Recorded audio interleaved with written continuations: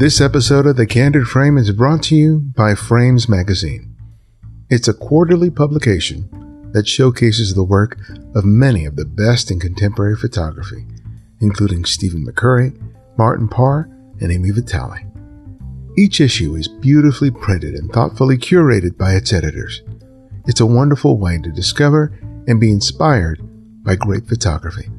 Subscribe today and use the promo code TheCandidFrame to enjoy a 10% discount on your monthly and yearly subscription when you visit readframes.com/join.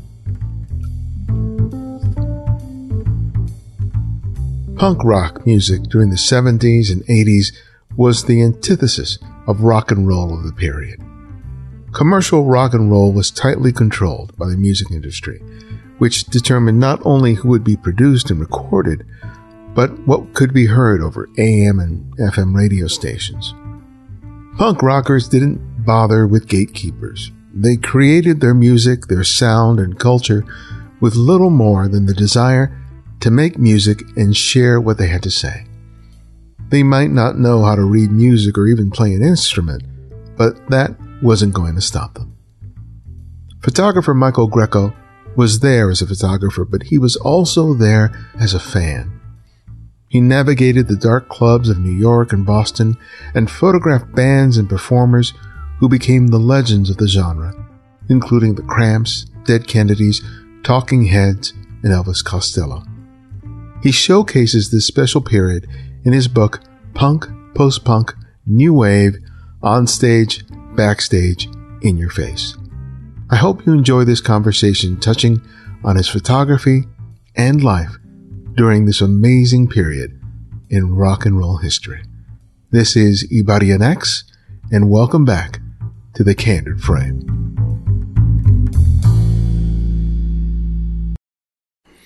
Well, congrats on the book. Thank you. It really was fascinating for me because I wasn't into the club scene when I was coming up in the early 80s, but I was definitely became familiar with the music in my late teens. There was a group at my high school. I went to Sarah High School in Gardena, which was it was a Catholic all boys school, largely made up of blacks and Latinos. And so most of the music that people had grown up with, including myself, had been sort of R&B. But there was a group in there who called themselves the Duckies. And they had the Duckies. And they had a safety pin with a yellow duck on it. So that's a play on the Dickies, which was a band. So right. And so they were the ones who sort of introduced me to the punk scene and the new wave scene, because otherwise I had sort of no idea. So when I look through the book and I see the bands, and it's just like brings back a lot of memories of being introduced to that music. And even though I lived close to Hollywood, I was never one of those kids that ended up going to the clubs. But it was nevertheless really a fascinating exploration of what that scene was like for you and a whole lot of people back on the East Coast. Let's talk about what punk was back then, because there are a couple of essays that talk about it being sort of a reaction to what the rock scene was at that time. But why don't we talk a little bit about that to start off, to sort of set a stage for it. It was a reaction to not just the rock scene. Like, people knew bands because of the radio, right? The radio drove record sales, and record sales were the way you got music. You went to a store and you bought a 12-inch piece of circular vinyl, and you had to put it on a turntable. And the way people heard music and knew what to buy was through the radio. And really, that was all locked up. Like, that was... in the 60s, the record industry had figured out that record sales amounted to more than movie ticket sales, live concert sales, sports sales, Broadway theater, all combined. The revenue for vinyl, for records, was greater than all three of those categories: sports and theater and movies, right? Mm-hmm. So given that, the record industry really, they created bands, they groomed bands, they figured out their look, they packaged music.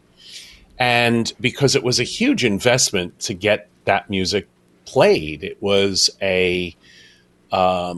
you had to go to DJs and bribe them or give them cocaine, or, it was the payola that got your record paid. You would pay them off. So trying to get a band to break a band meant touring them, paying people off, paying the expenses of touring, having them to do shows, do advertising. So they stacked the deck by packaging music. And that packaged music sucked for the most part. I mean, there was some great stuff out of it. You heard Bowie on the airwaves.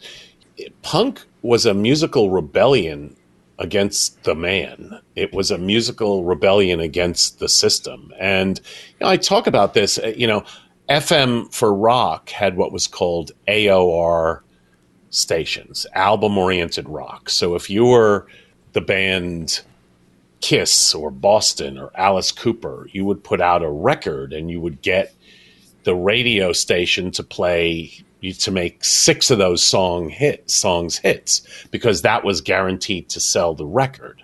So, you out of that, you had all of these bands, Kansas, Journey, Rush, that I personally hated. Like, I didn't listen to that. I grew up in New York. I was a jazz listener. I would go see experimental jazz, traditional jazz, but I'd also see the New York Dolls and Lou Reed. And I saw things that felt authentic. And then the punk scene really happened, and it sort of blew the doors off of the music industry. It took a while, but college radio started playing things that commercial radio wouldn't. And then the college radio stations started getting listened to, and Nielsen ratings.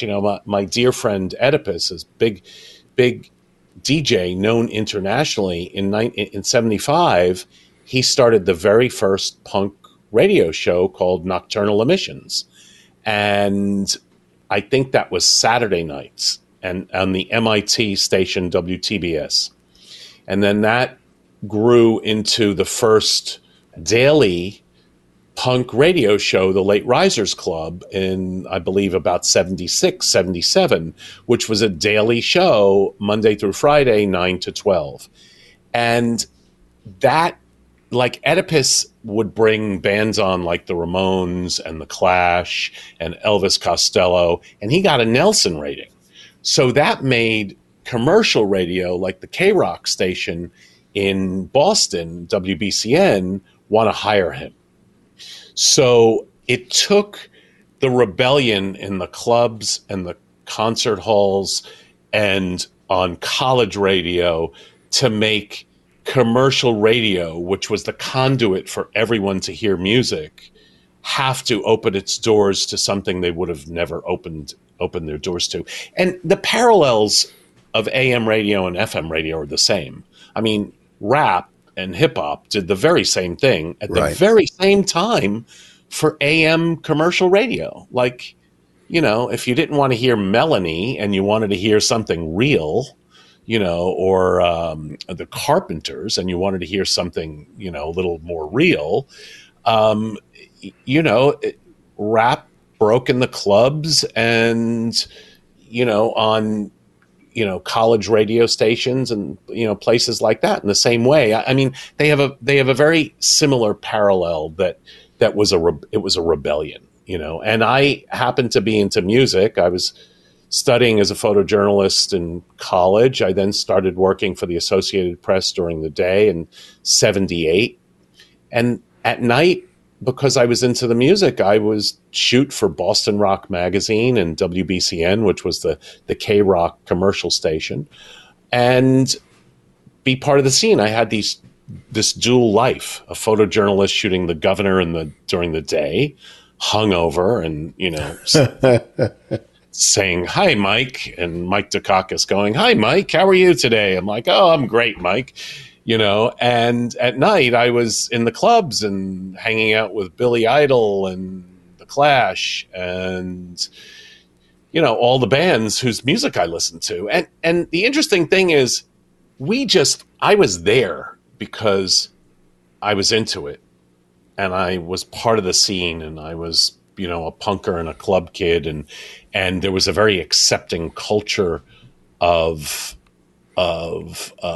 you could be anyone and be accepted in that scene because it was a bunch of alt people. It was a bunch of alternative people. We weren't preppies, and we weren't, the typical, we weren't, people who wear suits and that sort of thing. We were the alt culture. So you were very accepted. And because of that, you were immediately part of that, that club when it came to the bands and things like that. So there's a great quote that's in one of the essays, and I think the writer was quoting Joe Strummer, saying that the bands are so big, and as you said, they were packaged, that a person who wanted to start a rock and roll band, who wanted to become a rocker, unless they could see themselves being able to do it, it likely wouldn't happen. And the fact that punk sort of opened the door to the possibility that these people could, he says, if you couldn't see yourself becoming a star, you wouldn't do it. And that punk made it possible for people to realize that without having a label behind them or even an education behind music, that it was possible. And that was really a real impetus for that music scene. Yeah, I mean, you had bands that couldn't play their instruments, right? You had bands that could strum two keys together, and they couldn't play, and that was the antithesis of what the music companies produced. They wanted cool musicians, and prog rock was really big, and and there was a drum set that took up the whole stage, and those were really proficient musicians, but they had nothing to say. As someone who loves jazz, a jazz musician always has something to say, whether musically or what have you, and those bands had nothing to say. There's a great Clash song called Hitsville, UK. It like, if you read the lyrics to that, it's pretty amazing. Remember, they say true talent will always emerge in time. When lightning hits small wonder, it's fast, rough factory trade. No expense accounts, no lunch discounts, no hyping up the chart. The band went and knocked them dead in 2 minutes 59. I know the boys were all alone till the Hitsville hits UK. And it goes on to say no slimy deals, no swarmy eels, because that's what the record industry was about. It was hyping stuff up the chart, whether it was good or not. The record company had spent a lot of money producing this band, and they wanted it to be a hit, so they'd spend any amount of money to make that happen. From your experience, you just mentioned that a lot of these sort of big bands at the time really weren't saying anything. What were some of the punk bands that you really enjoyed? What do you remember them saying in their music that resonated with you? Well, The Clash was incredibly political. Washington Bullets and, oh my God, Charlie Don't Surf. You read those lyrics and, as far as lyrics are concerned, and the Sex Pistols also, the Sex Pistols were incredibly irreverent about England, and the Clash was sort of, very anti-American, producing an album called Sandinista, talking about, our guns and bullets being used to kill civilians, and Charlie Don't Surf talking about napalming, the Vietnamese, the Clash. But they were just clever. They were different. The Buzzcocks songs, Pete Shelley and Steve Diggle, wrote songs that in some ways were love. They were pop. They could have been pop songs, but they had this driving, incredible punk sound behind them, right? And but you would never hear a song like Orgasm Addict on FM radio in the 70s or 80s. Like, I mean, even bands like the B-52s, they weren't like lyrically, they weren't rebellious, but the music was rebellious too. You heard music that you wouldn't hear. The B-52s, used to play on a little kid's toy piano and incorporate that into the music, and it was just anything to be different and interesting and add something to the mix. I mean, even the Police, who now in retrospect were so commercial, but they weren't. Sting said if it wasn't for the punk movement, we would have never gotten played. Never. And he's right. I mean, if you compare the Police when they first came out with sort of an edgy punk kind of sound to Journey, Rush, Kansas, the band Boston, like they were all like they were trying to be hit makers, right? And that wasn't the driving force of the punk, post-punk, and new wave bands. So how did you begin making pictures of the bands in the clubs? I know you were studying to be a photojournalist, but had you already been in the clubs starting to make photographs when you started doing that? Or explain that to me. Well, I lived in this dorm called 700 Com Ave, which was called the Zoo.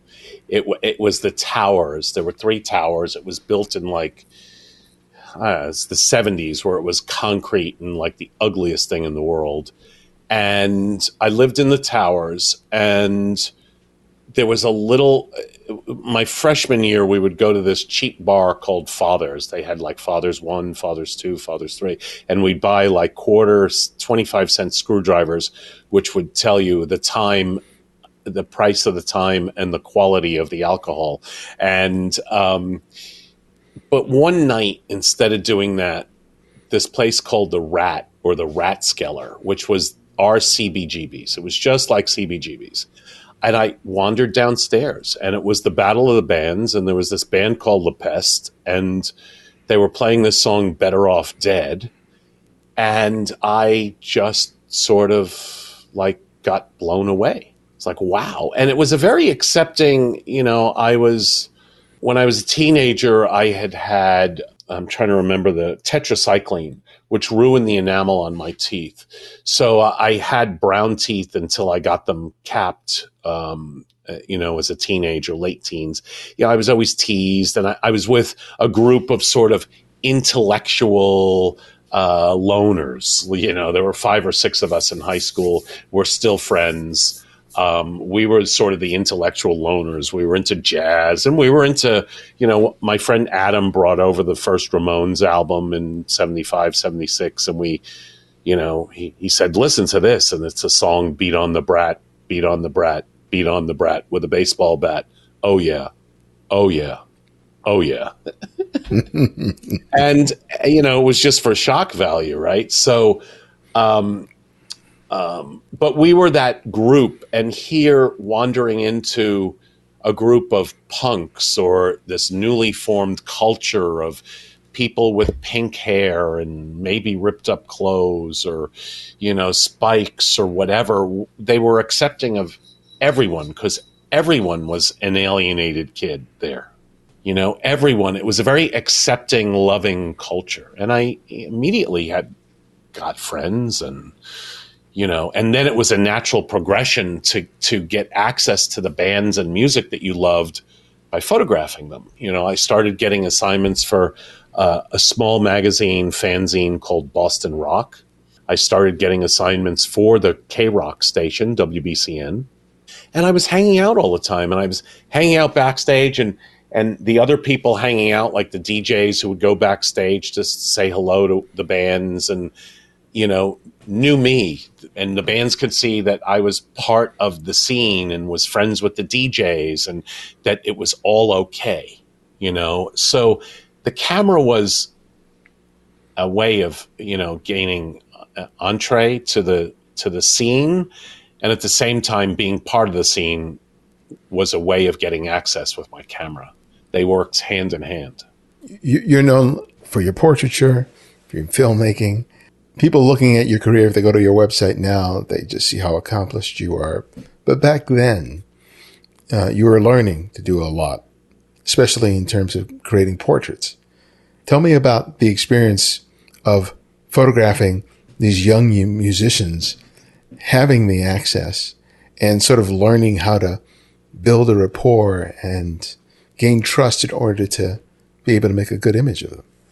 Well, as I was mentioning, the trust sort of came because I was already part of the scene. They knew that, if 2 or 3 DJs were backstage with the band afterwards because they got backstage passes, they knew that I was friends with the DJs and that I was cool. And, but I was also shooting for a magazine. I'd hang out with them and we'd take the band down to the after party afterwards. And, we had Chris Franz and Tina Weymouth every time they were in town at an after party, and I'd hang out with Billy Idol all night doing drugs and drinking, and there'd be a party going on, and I was just part of the scene, and that made it easier to gain access. But I don't think you would have that same access today. Oh, no way. People wouldn't allow you to take pictures of you doing blow, or if you were Lux Interior of the Cramps and your pants fell off and I asked them to do a picture afterwards backstage, I don't think anyone would put their penis in a hot dog bun today and allow you to photograph them. But it was a rebellion. So it wasn't, we're back to record company produced crap. I mean, and we're back to stuff being managed and, celebrities owning the rights to the work, and, we're back to that control. But these were bands. We have to realize that I was doing this and I never knew if these bands in 10 years, anyone would care or know who they were. Right. We didn't know. We just did this because we loved it. We didn't know that the Clash would become the Clash, and the Ramones would become the Ramones, and the Sex Pistols. I mean, the Sex Pistols had a lot of publicity, but the Buzzcocks would be the Buzzcocks, and the Cure would be the Cure. And I was at the Cure's first concert in the United States shooting video in 1980. They had to use my New York State driver's license without a picture on it to get one of the musicians into the club because they were too young.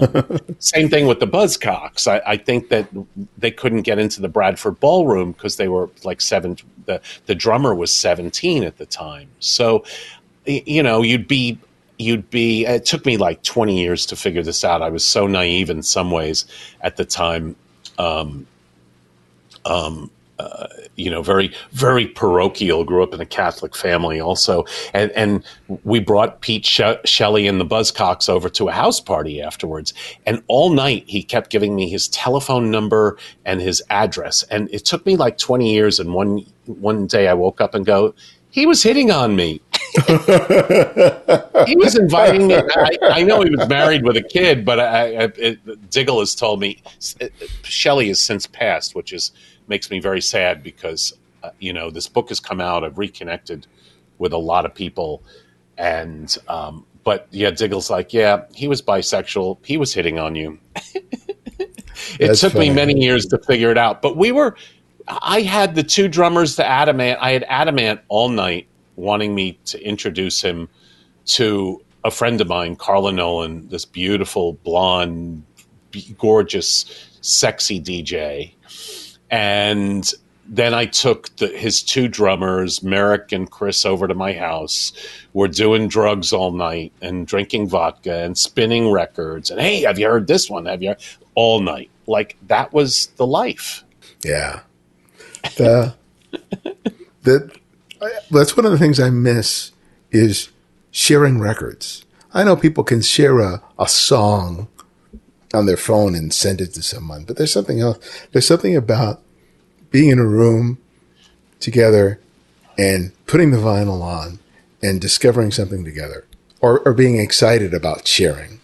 Yeah, and I would go and I would spend the $30, which was a lot at the time, for the import. Hey, listen to the new Mekons record, or the new Modets record, or the new Uper's record, like the new Gang of Four record, and Gang of Four you still hear. The Mekons and the Modets and the Upers you don't still hear, but they were still great records, It was great music being made. Now, I've photographed in numerous clubs, and they are not designed with the photographer in mind. And I'm sure that it was just as bad, if not worse, back then. You make a point about one of the clubs or a couple of clubs where the walls are painted black and probably the ceiling's black, and you of course are shooting film back in those days, so you have a whole host of challenges in terms of being able to make a decent photograph. Talk to me about some of the photographic challenges you faced making images, not just of the musicians as they were performing, but when you were, say, backstage making portraits. Hey, the backstage wasn't bad, but the concert stuff was really bad. You gotta realize I worked for the Boston Bureau of the Associated Press, being trained by Chip Morey, who was like 4-time military photographer of the year, and David Tenenbaum, who was an amazing photographer, still friends with both, some of the best photojournalists in the Associated Press system and best news photographers, right? So those are the type of guys that would do the presidential pool, and we would carry 3 camera bodies around, one with a flash with Tri-Exit 400 and one with, and that had a 24 or 35 on it, for close-up capture something. And then you had a body with maybe an 85 1.4 and a 50 millimeter 1.4 1.2, and they were both pushed, and you would pick up what body you needed at the time. It was, so from a technical standpoint for our audience to realize, we focused our cameras. We exposed the film manually, right? You had to take a guess. Sometimes you would take an incident meter or a spot meter and have to figure out what the exposure was. If you go to daysofpunk.com, which is the website for the book is called Punk, Post-Punk, New Wave, On Stage, Backstage, In Your Face, 1978 to 1991. It wouldn't make a good website. So the website is daysofpunk.com. And if you go there and you look at a shoot like of the Cramps, you could see I'm using flash for some cases. I'm trying some at ambient light. I'm mixing, you would do whatever felt right and you think would work because you were in like crazy lighting situations. Most clubs weren't horrendous. The Rat was impossible. The Rathskeller was impossible. But at clubs like the Paradise, with my relationship with Billy Idol and being close to Billy and his road manager, Ace Penna, I would go in at the Paradise and in the ceiling put Vivitar 283s and with an external battery pack on a radio, not on a slave, with radios. And I looked at what the Sports Illustrated photographers would do in the Boston Garden, and I did the mini version of that. And some of the pictures on the Days of Punk.com site, of Billy performing live in color, they're flashed. They're flashes in the ceiling. So I would do whatever it was. And for most of the portraits backstage, this was back in the days of the Vivitar 283, and we would take it off camera and we'd put maybe a white card in the back of it and bounce in the ceiling. So, or if the room was black, like the Spit nightclub, I'd take the card and put it all the way up, and at least it would be a little softer than direct flash, and it was off camera. So I think for the Susie and the Banshees portraits, that I did it that way. For the B-52s, I brought an umbrella and a strobe. I had a big umbrella behind me in a strobe, and they literally taped a piece of seamless to the wall behind me, and they came off the stage. They knew I'd be shooting them. It was the cover of Boston Rock. They came off the stage, they posed, I shot 5 frames, and they left. Wow.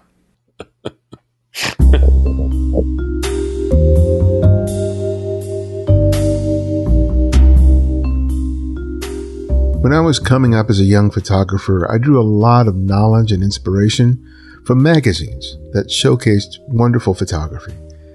2 of my favorites were National Geographic and American Photographer magazines. I would return to copies of those publications repeatedly, trying to discern how photographers made their images. It helped me to aspire to be able to make those kinds of images one day. Though today many people look for images on a website or a mobile app, I'm so glad that editors like the ones at Frames Magazine believe in showcasing great photography in a printed form. They carefully curate each quarterly issue and print it on quality paper to ensure that you have a wonderful reading experience today and years from now. Enjoy what they have to offer by subscribing today and use the promo code TheCandidFrame to enjoy a 10% discount on your monthly and yearly subscription when you visit readframes.com/join.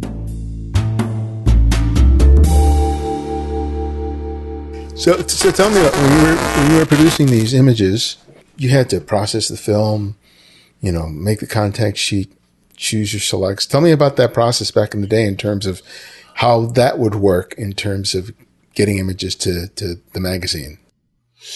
Well, Greg Riedman, who, if you look at the book, there's a picture of Greg Riedman on air at WTBS, which is now WMBR. Ted Turner bought the call letters.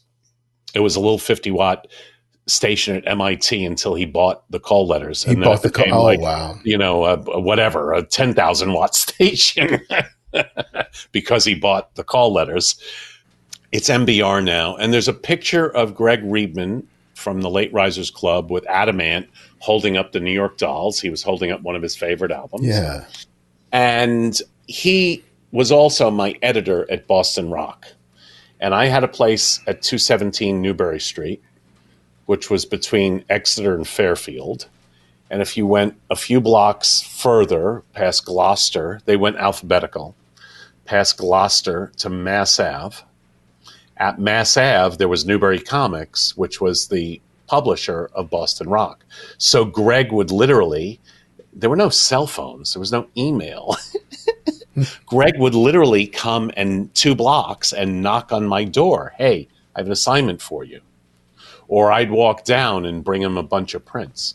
But you would process the film. I'd make contact sheets. But I'd really print what I wanted them to print. There's an old adage, never give someone something that you don't want to see in print or published. So I never would give them stuff that I didn't want to see. I mean, sometimes I'd give them contact sheets to look, and every once in a while someone would pick something that, was great, and I, didn't pick it. But for the most part, I just printed my selects. At the newspaper and at the Associated Press, you wouldn't even cut them up and make contact sheets. You would take a loop, put it at your eye, roll the film through your 2 fingers so it didn't scratch on the loop. You'd take a hole punch and punch the bottom of the sprockets. You'd make your selects that way. You'd pick 8 or 10 pictures for the newspaper, let's say. You'd put all your film around your neck like a necklace. Wow. You would then go into the back and find the sprocket and go print it. And you wouldn't even go to a contact sheet. You would just you would edit that way. You were always on deadline. Oh yeah. I still have my proportion wheel and my pica pole somewhere in my office. My pica pole and proportion wheel. Okay. From the old newspaper days. So people who know. Yeah. I know what a proportion wheel is. I don't know what the other is, but were you an editor that you had a proportion wheel? Yeah, I worked on the newspaper in college. So What I newspaper? helped. This was the Collegian, Los Angeles City College. Oh, nice. All right. Yeah, so I was a photographer, I was a writer, I was an editor. We had to lay out the newspapers. So you use the proportion wheel and the pico pole in order to, do the headlines and all the stuff that you needed to do to produce a Yeah, of newspaper course. every 2 weeks. So Of great, course. great times for me. So going through all this work, I mean, I can't imagine how many images and negatives you must have had that you had to go through for this book. Tell me about that whole process. Well, the stuff sat in my file cabinet for 40 years. This January, I'll have been shooting professionally for 45 years. My archivist, Michael Parker, really basically said, "Hey, you got to do something with this stuff. You gotta, you gotta use it. You gotta show it. You gotta." So we pulled it out. We use a freelance editor. Not everyone now. It's like, oh, I'm going to edit my pictures. Oh, no, you're going to retouch them or composite them. Editing means you're going to pick pictures. Mm-hmm. So we hired my friend Sally to edit the work. She did an edit, and then there were still pictures that I couldn't, I didn't have that I wanted. So right up until publication time, we were registering pictures properly by finding them in Boston Rock Magazine to know when they were published. So we would do the copyright registration as published as opposed to Oh, unpublished. okay. So we found these pictures while we were in that process before the book went to the printer. We were finding images that we hadn't edited, and we'd go back and do like we were at one point. There was an Indian company that would hand courier the film to India and do 2-pass 16-bit Adobe RGB 98 scans for us for 70 cents an image. Oh. Then, if you take it to a Photo Impact or whoever and get a drum scan, it's $75 an image. So we scan most of the book through this Indian company. Now, since COVID, they've closed their Indian facility and they only scan sRGB, as I like to say, shitty RGB. And it's so we've made other arrangements, but we were doing we'd have 5 emergency scans, and I'd call Don Weinstein at Photo Impact, and it's like, Don, I got 5 images for you. You got to do them really quick because we're suggesting it to the publisher, and they're laying it out, and the book's got to go to press. And then my team had to do a retouch, and we really didn't retouch, just like a tonality thing. And so it was. People don't realize this, but to edit a project that's in your archive like this takes a long, long time. I mean, this book was 3 or 4 years to come to fruition, and then it's been out for 2, and we're still promoting it. We have museum shows around the world. We have a show that just closed in Malaga, Spain, that's going to Cascais, just outside of Lisbon. And the show at the Southeast Museum of Photography at Daytona State University is headed to the Lancaster Museum of Art. If anyone in our audience is in the LA area, that opens on February 4th, Saturday, February 4th, just in about 4 weeks. So a little less than 4 weeks. So it's a process, and it's going to continue. It's going to continue. I'm working on the celebrity book with Fahey Klein Gallery, and I'm expecting that to take 3 or 4 years just to edit, find a publisher, and that'll be about right because we'll have expended, the punk book and project will just have been grown up and be able to travel on its own at that point. Yeah. Going back to your old work, I'm curious as to when you look at that work, do you see sort of the germs of of not so much a style, but maybe a sensibility that was just sort of in its infancy that you feel like is part and parcel of what you do now as a photographer? Absolutely. I mean, just from a logistical standpoint, my desire not to shoot just concert pictures of people and to have a session, to do portraits, to take the band backstage and create a photograph, to put Billy Idol in the corner of the Paradise backstage, in that corner reminiscent of Irving Penn's forced corner that he created. Taking the specials and shooting them backstage at the Bradford Ballroom and running lights through the glass block and trying to make an interesting picture. Taking Adam Ant and putting him in front of the columns outside of WTBS at MIT, those beautiful columns at MIT, and getting the graphic elements there. And like my desire for portraiture became evident there, because you really didn't do that as a photojournalist, especially for the Associated Press. But I was able to do that as a self, not really self-assigned, but in a way self-assigned. I got an assignment and I could do really whatever I wanted. Right. So, as a self-creative photographer, when I came to shooting these bands, I went the extra mile to make sure I had access, I could pose them, and I can create an interesting portrait, and that was the beginnings of my time as a celebrity photographer and a portraitist, right? And they were always lit. Even if they're crude and it's a bounce flash on the ceiling, they were always lit. As one of the things about the whole punk scene is that it created an opportunity for women to rock in a way that really wasn't accessible before. Talk to me about that part of the scene. Well, I mean, I think that that's a great question, and I think that the publisher really wanted to, show that with the cover, with the Wendy O. Williams smashing the MTV on the TV. And I've had women musicians say this. We started a band.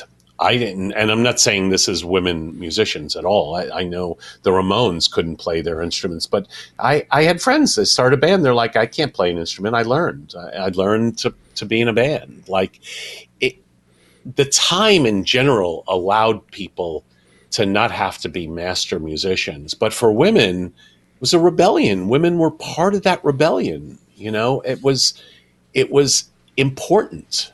It was, and there were some great bands, the Slits, the Modettes. I mentioned the Modettes before. The Au Pairs had, a couple of women leads. You had the Pretenders and Chrissy Hines and the Plasmatics, and it really put a lot of women in the front and made great music. I mean, one of my favorite fun bands, you had the B-52s, which had two women leads.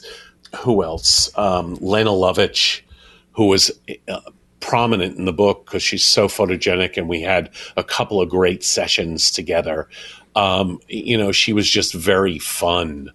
My dear friends from the band Human Sexual Response, which was, they never really broke big, but they had a 4-part harmony as a lead, and Casey was a woman in the middle of that. It was a very female centric time. I have friends. My friend who was a girlfriend at the time, Marcia Maglione, who was in the band Bound and Gagged. She was the one who's like, "Well, I'm learning the keyboards because I want to be in a band." so that was an all female, sort of rebellious band. It was definitely a female centric time, and I think it was an amazing time. You said that initially the music was being played like on college radio, and then eventually the more traditional radio stations realized that this is music that they had to play. And so it started getting out there to a greater audience. Being a kid of the 80s, cannot mention the role that video played in the early 80s. And I remember, some of these bands, my introduction to some of these bands were the result of music videos. How did, sort of the opening up of the audience to this music sort of change what you were able to do with the pictures that you did create of these musicians and these bands? Well, you got to realize that MTV, which started in 1981, at the time was no better than commercial radio. I mean, it was heavy with top 40 bands. It was a lot of Michael Jackson. It was Prince. It was, and I think, Michael Jackson and Prince were, I love Prince. There's, we're the better of the pop, AM radio sort of, I think Prince transcended both FM and AM radio. They didn't focus on the music until the music became more culturally accepted by, commercial radio. But you didn't really see the Sex Pistols screaming, "God save the Queen, she ain't no human being" on MTV. They were really a commercial entity, and you still, it was still college radio that broke ground with it. And like I said, forced the K-Rocks of the world to have to play it. Yeah, because we had a KRQ 106.7 down here in Southern California. That was the station, I think the only station I could turn to hear this music at the time. Well, and it was later that it came in. So Oedipus worked for WBCN. When he came to WBCN from TBS, he still kept his show, Nocturnal Emissions. And he had one show on WBCN, the K-Rock station in Boston. I called the Demi-Moan, I believe. But there, all of those people were like Tony Berardini, the manager of WBCN, actually moved to manage the K-Rock station. I mean, they were on par with each other. Rodney was a little later, but he was the Oedipus of the Boston scene. Oedipus was before him. But they were the more progressive stations as opposed to in Boston, WAAF and things like that. So, what was distinctive about the Boston scene as compared to New York or elsewhere? I actually think we had a bigger scene because Boston it has the most amount of institutions of higher learning, meaning post high school, of any area region in the world. There are more colleges, universities, trade schools than anywhere. MIT, Harvard, Boston University, Boston College, Emerson, Tufts, and a million little, colleges and, in that whole area. So we had this youth culture that was just built in. It was built in. Like if there were 6 great clubs in New York, there were 30 clubs in Boston. And again, the first radio show in the world was in Boston. The first radio show in the world, the first daily punk radio show. So we really gave the world, and then the record companies, interestingly enough, made the first tour date of everyone's tour, whether you were Devo and you're from Akron or you're a London band. The first tour date was Boston. And there were several reasons for that. One was it was the closer flight from London. It was an hour closer. But it was the warm-up for New York. And everyone was worried about, the critics in New York and the record companies. And, so you would play Boston, Providence, New Haven for Yale, and then New York. So Boston was the number one first night of every show of every band. Sex Pistols never made it up north, but a normal record company tour would start from Boston, in the winter go south and come back around and go out of Boston, or in the summer go north. And then by the time it's the winter, they'd go south and back up the coast. And, we were the groundbreakers in that way. There's a little thing I have when I speak at the museums. I have a little presentation video, like a 15-minute presentation video of my work. And when I speak at the museums, I play this video, and the video has three title cards that come up on the video, and I think it sums it up. These are the three title cards. In 1995, a pink-haired DJ named Oedipus started the world's first punk radio show, Nocturnal Emissions, at WTBS, a small radio station at MIT in Cambridge, Massachusetts. The popularity of that show spawned a daily punk, post-punk, new wave radio show at WTBS called the Late Risers Club.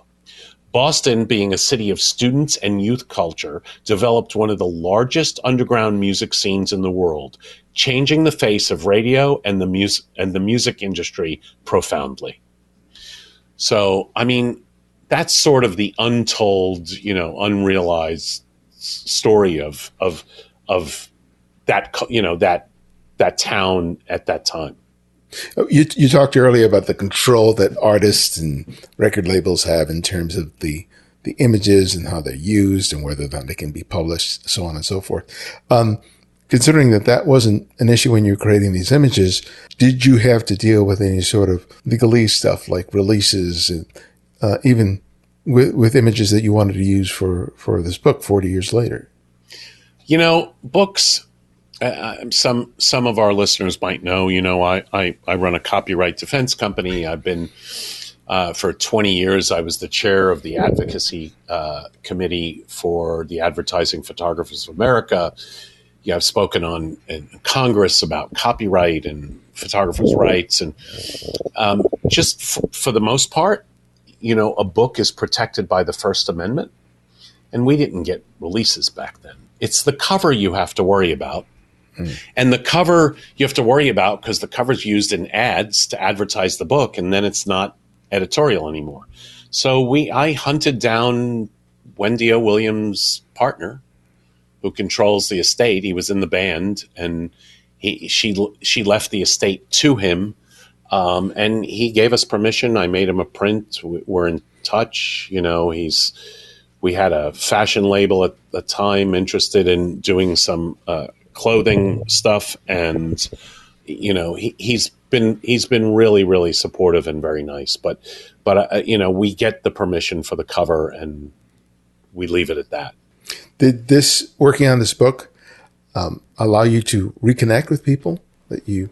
So totally. I mean, I joke. It's like I like Billy Idol and I have had some wild nights. I haven't been able to get a hold of Billy, but I'm in touch with Chris Franz and Tina Weymouth of the Talking Heads, and Steve Diggle, who's, Diggle and Pete Shelley has died. And so, yes. Nick Lowe came to my opening in London, had dinner with Elliot Easton of the Cars recently. Like it has reconnected me. And we were joking. It's like our audience doesn't realize, yes, you put film in a camera, you focused the camera, you set the shutter speed and aperture. You had to calculate if you were using strobe, that it had to be at the right shutter speed so you wouldn't clip it. And then you had to calculate, you pushed your film if there wasn't enough light. There were all these calculations that were manual. But at the same time, when it comes to staying in touch with people, there was no email. There was no cell phones. Like if you moved your apartment or your house, you left your phone number. Like you no longer have that phone number. So it was a different time, and it was been very, very hard to stay in touch with people. I moved to Los Angeles to be a contributor for People magazine. I sort of left the music scene behind, which was late night, drug-induced drinking. I'd be dead if I was still in the scene. So I went and I moved into the celebrity, portraiture has always interested me since I picked up my first camera. So I moved more into shooting. Yeah, I came out here, I did some coverage of events and stuff like that, but I really moved into portraiture more and more. In doing that, I sort of left that world behind. I wasn't in the band scene anymore where I would see people come through and get their new phone number. And so the project has absolutely connected me with a lot of people, tremendous amount of people. And it's really sweet, even if it's through Facebook or Instagram or whatever, it's just really sweet. So it's nice.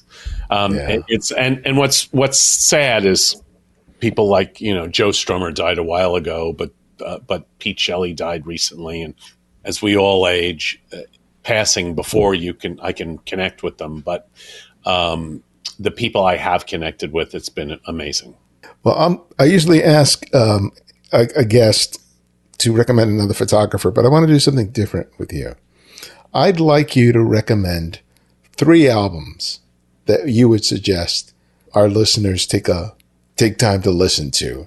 And it's not necessarily your favorite albums. It's just albums that you think sort of. Wow. I mean, do we want to go with the classics that they don't know, the Sex Pistols, the Buzzcocks, and the Clash, or do we want to go with the obscure? Whatever you want to do. All right. So if they want to go with the classics, I've got to do a little, because I don't know the album names, and I do have to move the mic here. So if we're going for the classics, let's do the Nevermind the Bollocks by the Sex Pistols. So that's their first album, 1977. Pretty brilliant. It's got all their classics. Clash songs and albums. I think that London Calling is pretty freaking amazing. The album London Calling, 1979 by The Clash. And let's see, the Buzzcocks. Let's see. Singles Going Steady is an amazing album, 1979. But Ever Fall in Love is on an album called Love Bites. Another Music in a Different Kitchen, the song Boredom is pretty amazing. Then now, if you want to go like crazy and really unique, find anything by the Mekons. Find anything by the band The Au Pairs, and find anything by the Modettes. All highly recommended, all interesting, all unique sounds, and you'll enjoy it. That's exactly what I'm going to be doing tomorrow. So, the main ones, of course, right? Yeah. But the Mekons, the Modettes, and the Au Pairs, you probably don't. So I've got all that vinyl sitting down there somewhere. Oh, I bet. Yeah. Because I was making notes because they were like those 3 bands you mentioned. I had not heard of them, so I've been making notes about bands to look up after having gone through the book. So, like Magazine. If you don't know Magazine, the song Howard Devoto was the original singer to the Buzzcocks, and he has a song from Under the Floorboards. Like there was great, interesting music. What survived were the hits, in the big bands, the Clash, the Sex Pistols, the Buzzcocks. But it was a tremendous time of creativity. That's really what it was in music. So, and you captured it on film. What's that? And you captured it on film. Yeah, it was amazing to be a part of it. Well, Michael, thank you as always. It was a real pleasure. I'm glad we had a chance to reconnect us last year and you tell me about the book. So I really appreciate you having me on the show. And we're now both advisory board members to the Los Angeles Center of Photography, which I know we both support.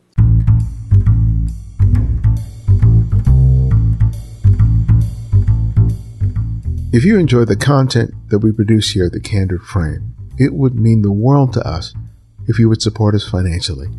The podcast has always been available to you for free, but the show isn't free to produce and distribute. You help us to meet the cost of production and have allowed us to produce things like the Candid Frame app, which is also available for free.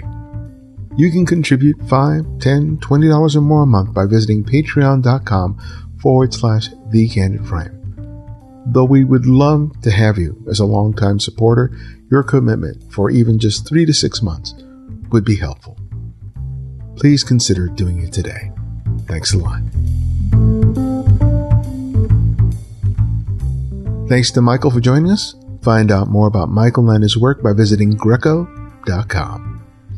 And if you're a fan of our work, you can write reviews on whatever service you use to listen to podcasts and share a favorite episode on social networks, be it Twitter, Facebook, or Instagram.